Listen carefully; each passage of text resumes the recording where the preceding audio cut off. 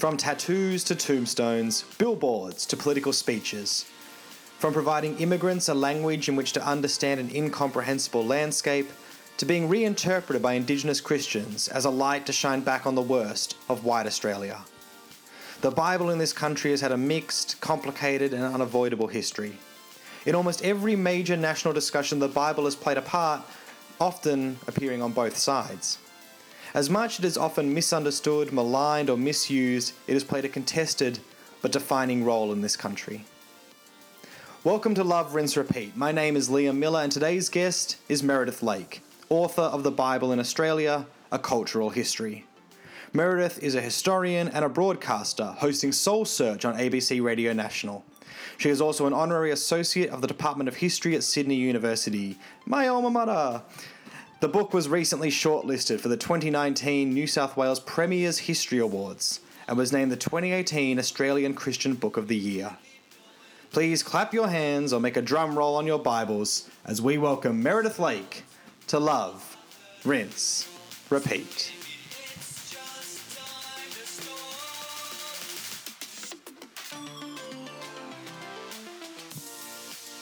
Well, Meredith Lake, welcome to Love, Rinse, Repeat. Yeah, thanks so much for having me, Liam. It's great to chat with you. So we're talking today about your book, The Bible in Australia, A Cultural History. I guess let's just start with the broad question. Why did you write the book? What got you interested to talk about the Bible in Australia? Oh, well, I guess everybody has a bit of a complicated relationship to the stuff that they spend years thinking about and writing about. But I guess the simplest story is that I trained as a historian of religion in Australia, which for me was about combining my personal interest in things of faith and particularly to do with Jesus with kind of the broader story of Australia's social and cultural history. And so I studied all that kind of stuff through uni, did my PhD and kind of, I guess, became a historian of religion here. And then kind of as a young academic in the higher education gig economy, I took a writing job with the Bible Society for what was originally going to be a 6,000-word essay for high school students to go on some website. That was in 2014. And here we are in 2019 with a 100,000-word book that wasn't commissioned by the Bible Society in the end. It just became an independent project that I ran with. That University of New South Wales Press picked up and published. So it was just, I guess, that one little commission sparked the idea. And once I started to sketch out, I wonder how you would tell that story, I realised, actually, this is a fascinating way to get into the story of faith and non-faith, actually, in this country, because all kinds of people have an opinion about the Bible. And it gives you this alternative perspective on, I guess, our story as a community. Yeah, that's fascinating, and maybe some relief or good news to those who are constantly going over their word counts. Maybe sometimes just embrace and keep going. Like just don't turn back. So the book. I think that sometimes the story drives you. Yeah. Yeah. So the story begins. You kind of do a nice cinematic thing. We flash forward to the present, and then near present, then we go right back. But so you start with tattoos. You start with the My Brother's Keeper. Bra Boy's tattoo. So I guess, and tattoos come up throughout the book, biblical tattoos, as you talk about the very early days. So what's the best Bible-based tattoo you've ever seen? Oh, see, I'm not inked myself. It's not actually a subculture that I'm very familiar with. But I loved that story of the convicts with biblical tattoos, not just images, but text. Things like, fools mock at sin. I mean, imagine showing up as a convict with that on your body. It's so subversive, but so subtle. It's like with the tax collector and the Pharisee standing on the corner. Don't mock at sin, but if you're mocking me, maybe you're the sinner. And I love the way that someone on the margins of society that's obviously got very little power can kind of internalize it really literally to kind of critique the structures of their day. And that intrigues me. And that kind of gets us into a bit of the mode of, I guess, a cultural history in that, you're looking into things like tattoos and journals and maybe things that we don't tend to look at. And it made me think, I was thinking about, so my family and I went on a holiday to Norfolk Island recently, and we went to one of the really old cemeteries there, which have been around for a long time. And we were reading the Bible verses or the scriptural allusions, or sometimes I think basically whole sermons that are on people's headstones. And as I said at the time, some of the best sermons I'd heard that year were on 19th century tombstones. My favorite was actually it wasn't a biblical reference, but it was just, we shall find ourselves again, we shall find our jewel again set in God's own diadem, which I really like. So, but this kind of is, you're looking in different places. So maybe talk a bit about why it was important for you to take this kind of approach and beyond tattoos, where were some of the interesting places you ended up looking? Yeah, I mean, that's why I got so addicted almost to this topic, because of course, you find the Bible in the obvious places, like in churches, in homes around the table, in personal and private and family devotional kind of contexts. You find it in schools. It was the text that so many settler Australians learned to read on, all those things. But then it also, the fact that it's been taken so readily to be the inspired word of God in some sense means that it kind of has this weight, this cultural hangover that goes well beyond the institutions of the church. The way it seeps into ordinary language in some of our phrases, like even in sports reportage, you might have the writing on the wall for a football team or something like that. We use this lingo David all the and time, Goliath battle. but also as a source of, I guess, creative inspiration. I love. Yeah, that's right. I mean, its imagery is everywhere, but we don't always now, anyway, have the biblical literacy that might help us recognize those things. But I think seeing the Bible as something that's transmitted with colonists from Europe to to Indigenous land, disrupting Indigenous societies, and realizing it's not just about the story of faith; it's about the story of cultural transmission, of colonization, and then of the critique of colonization once it's in the hands of Indigenous people. That it's as political as it's theological, and that really grabbed me. But then, all the stories of activists, but also novelists, painters, writers. There's a lot of people in Australian history who've grappled with it in one way or another, whether theologically or otherwise. You might be touching on it there, but I guess I was going to ask you if there's one kind of big myth that you want to just bust right now to both get people excited about the book, but just, because we've got an audience about the Bible in Australia. Is there one particular one that you're like, actually, I can get, 40, 50, 100 people right now, let me do it? What would that myth be that you want to bust? Well, I think there's two myths that I absolutely want to bust. One is the myth that this was somehow, from colonization onwards, a Christian country in any kind of straightforward way. Because, the Bible arrives with the colonists, the British colonists on the first fleet with the first chaplain, Richard Johnson, and he thinks it's God's word. It's the truth about humanity and about our future state, calling people to repentance. That's kind of what energizes his whole spirit and his vision for the community. But you've also got convicts who are using it subversively and who are not famous for their piety. You have a state, the governor, who's using it as a tool of social order. The officers on the fleet who are largely men of the Enlightenment, who knew its narratives and talked about the fleet as a Noah's Ark, but, weren't exactly convinced that this was God's word for the whole world. So you kind of got this contest right from the outset. And I think the dynamism of the Bible in Australian cultural history is not because everybody agreed on it or its authority, but the dynamism of the argument about the Bible, that's actually where a lot of the energy in our cultural dynamic has come from. So that the idea of a simple Christian past, I just don't think it exists, and the history of the Bible shows that. But then on the other hand, there's this other counter myth we often hear that, well, an authentic Australian is kind of godless. From the convicts onwards, religion's kind of been this weird hangover from the old world that the more mature of us have just ditched. And that it's this cultural outlier rather than something that might actually be sincere or authentic or perhaps even, profoundly formative for people here. And that too is a myth. in the sense that whatever people thought, most settler Australians had, it was the Bible they were in argument with or in dialogue about until fairly recently. That was the touchstone text, even for our sharpest atheists and our most, vocal skeptics. It was a kind of Christian skepticism, if you like, in that sense, and the Bible was the key text for that. And then I think the way that the Bible's transcended cultural boundaries, the way it's gone from being the text of the colonisers to something that Indigenous Australians have reinterpreted and focused back against the worst abuses of white society.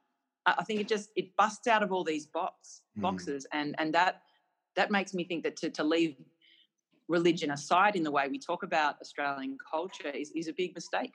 Well, I think it's really interesting the way you kind of, that the Bible being kind of, or the use of the Bible being on both sides of most of the chapters in Australia's history kind of comes out that, and in the kind of the chapter on God's immigrants, on like the early white settlers and immigrants coming, you talk about how providence was the most common metaphysical term being used in that time. There was lots of biblical language and imagery, both being used to kind of promote migration to Australia and to kind of reflect and interpret on the land once people were there.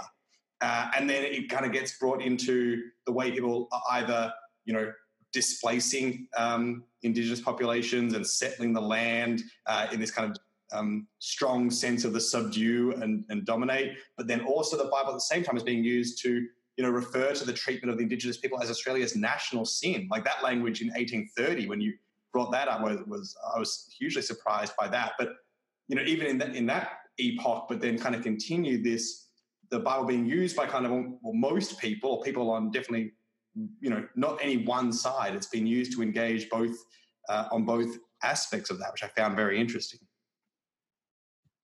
Yeah, and I think there's the hermeneutic question, if that's not too nerdy, like the question of what have people thought the Bible says, and that's a huge question. It's a bigger question than, say, what was Shakespeare on about? Because when a significant proportion of people treat the Bible as God's authoritative word, that's often been accompanied by an effort to bend their lives to what they think it means, and that bending, if you like, that effort to implement whatever you take it to mean, is specific to its status as a sacred text, and that gives it enormous power in the life of the reader, of the individual, but also in the communities around them.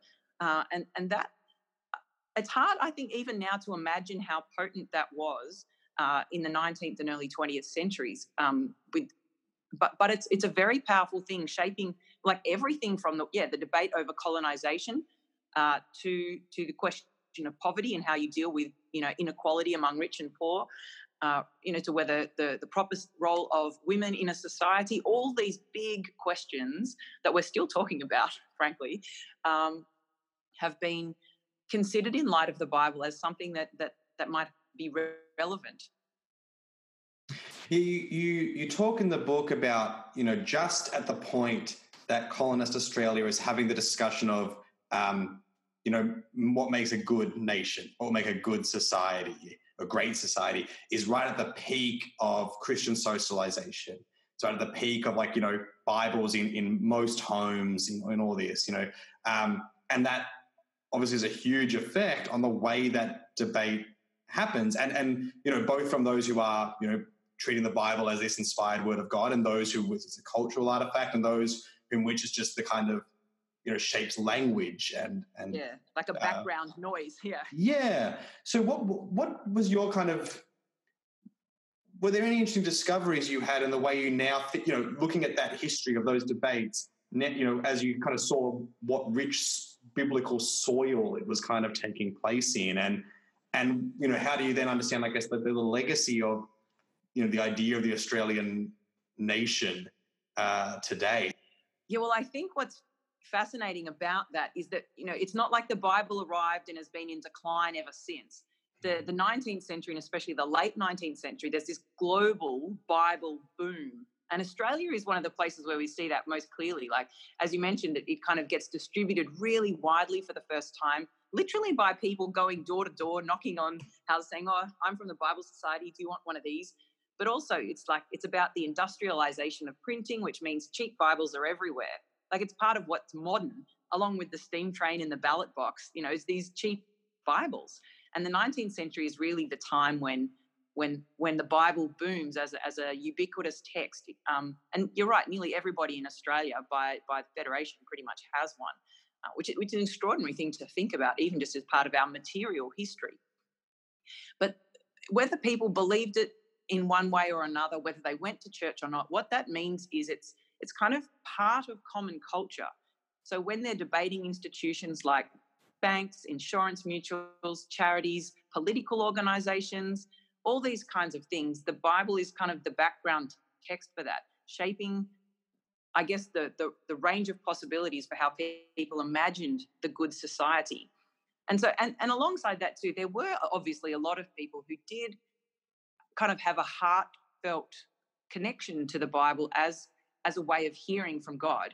And that galvanized often a kind of altruism, actually. We see it in the first wave suffrage feminist movement.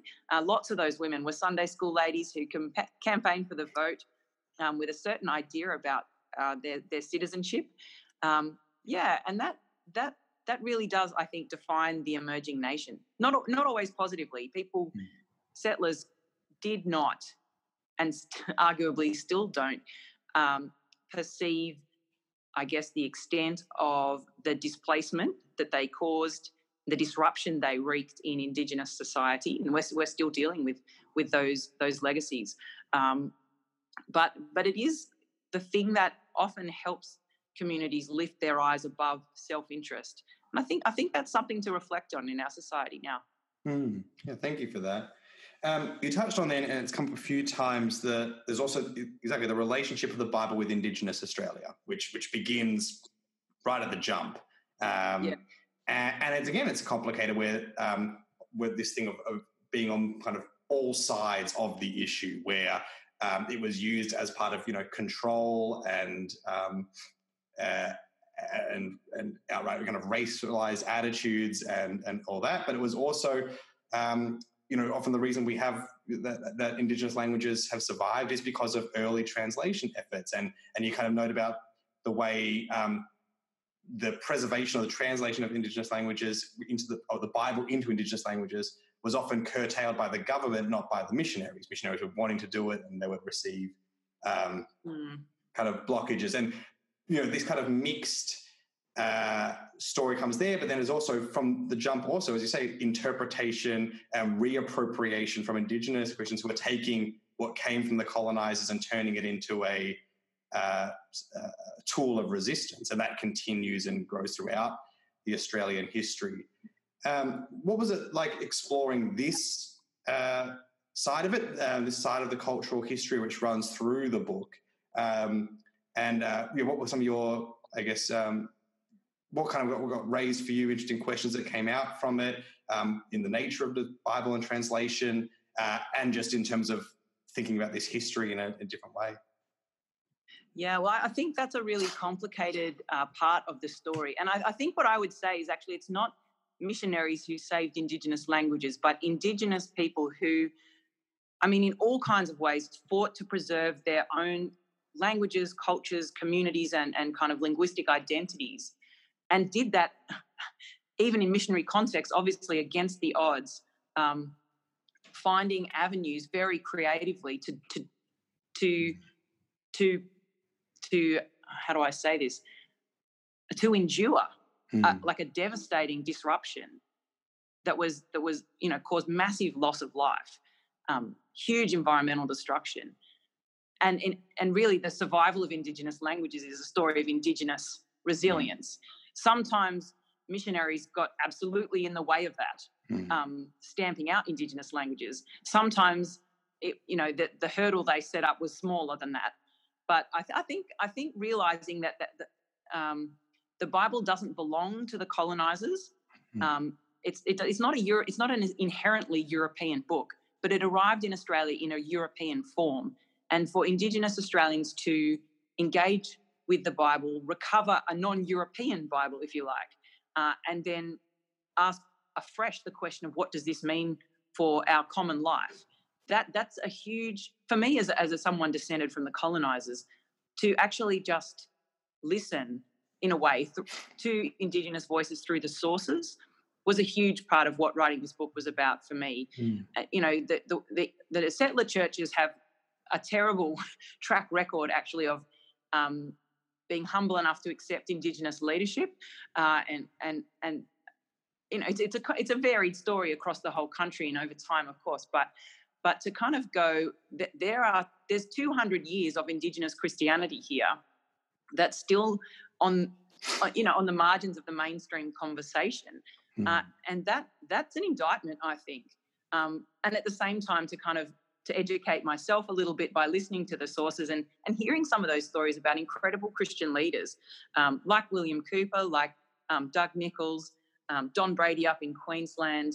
I mean, there's cast of thousands almost. Moses Chakraborty, the Aranda evangelist at the end of the 19th century, and to bust out of my own white box a bit by listening better across that cultural divide. And I think the Bible and how it's been read is very much part of that story of renegotiation and of how to do citizenship, how to do community across these big divides. Yeah, thank you for that. And I apologize for the way I phrased the question, because I think you're right. It comes through very strongly in the book, the role of the Indigenous Christian leaders in, enduring. And what's really interesting from the theological perspective is the questions that were being raised then of what words to use for God, or what words to use in different translational questions of whether you keep God as the English God, or whether you use a different word with possibly other things that came with it. But that's something that is always good to keep in our mind, because it reminds us that the English choices are all choices as well, which is important. Yeah, that's right. And how to translate that. There's always cultural translation going on, even when we don't recognise it in ourselves. Yeah. So another thread that kind of runs through the book is this nature of the Bible as both a cultural book, like as you said in the First Fleet, there are those who are kind of using it as a cultural tool, and the Bible is a theological text in which we're pious believers are going to seek the Word of God. And those two are a blurred line a lot of the times, and I think you kind of point out that the former view is reliant somewhat on the latter. Shakespeare doesn't have the same, because no one's making the claim except very, very nerdy English majors. But how is it interesting following that thread? And I guess as we're getting into the more contemporary age, where potentially the cultural side of the Bible is holds less weight, how do you see that kind of dual role in Australia's history in the kind of more recent times up until, I guess, the present? Yeah, well, I think the way people engage with the Bible is changing. And for a lot of people out there, I suspect it's through, not by reading it at home or going to church, but maybe reading the novels of Tim Winton or listening to the music of Paul Kelly, who's called himself an atheist. That the way the Bible kind of simmers around in culture mediates it to us in different ways to perhaps were more dominant earlier. Although that said, like, the newspaper has always been a crucial part of how people have come into contact with the Bible and related ideas.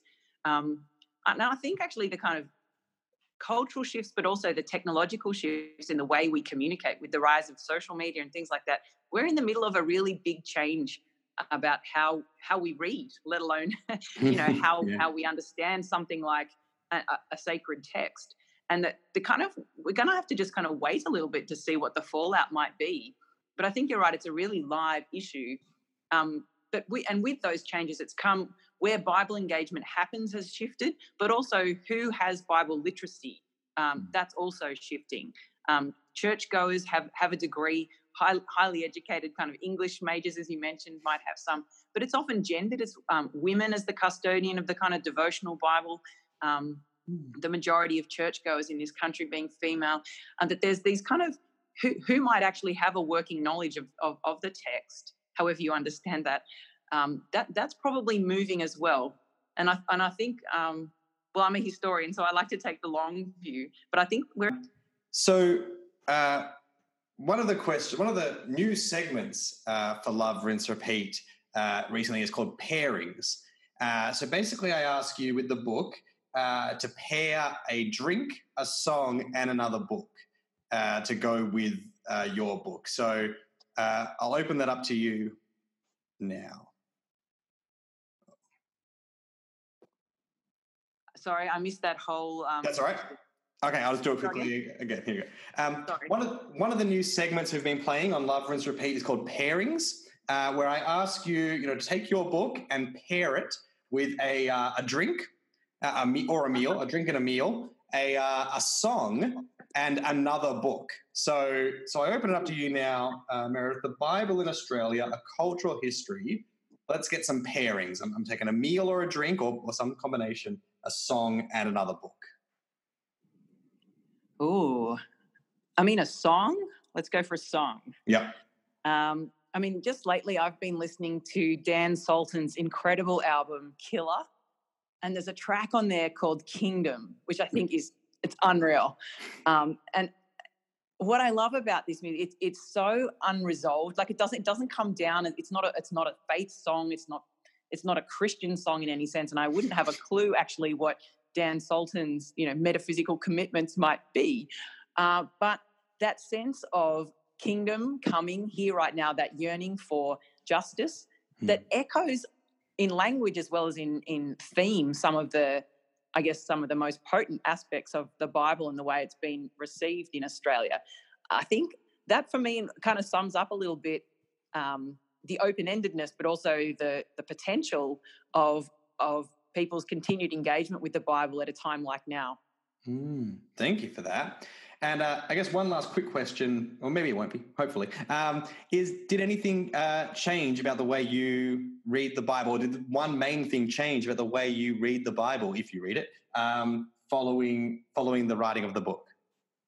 Yeah, and I do read it. I find the Bible to be a book that rewards attention. I don't find it a very easy book. I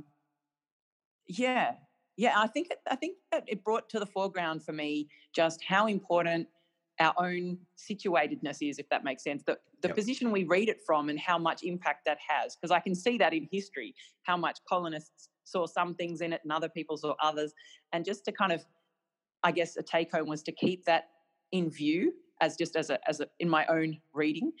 But also, I think the capacity of a text as sprawling and as complex as the Bible to really surprise and to kind of startle me and not just me, but many people in Australian history who've kind of had to kind of pause and go, hang on, because of something they've read there.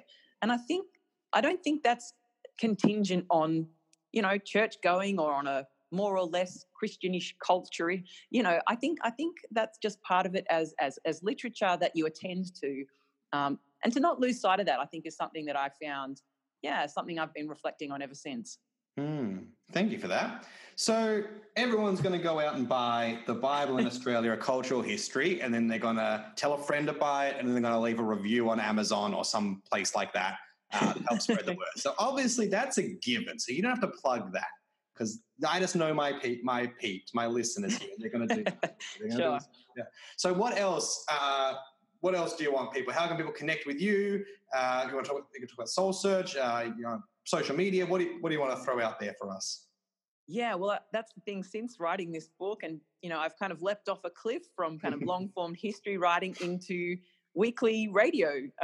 So I'm working at the ABC now, hosting what I hope is kind of a really open conversation about how religion and spirituality works out in people's lives and in their communities, which is a great opportunity for me to just let my own curiosity off the hook and work out how other people tick. We're only a couple of months in, but that's podcast by the ABC and wherever else people listen.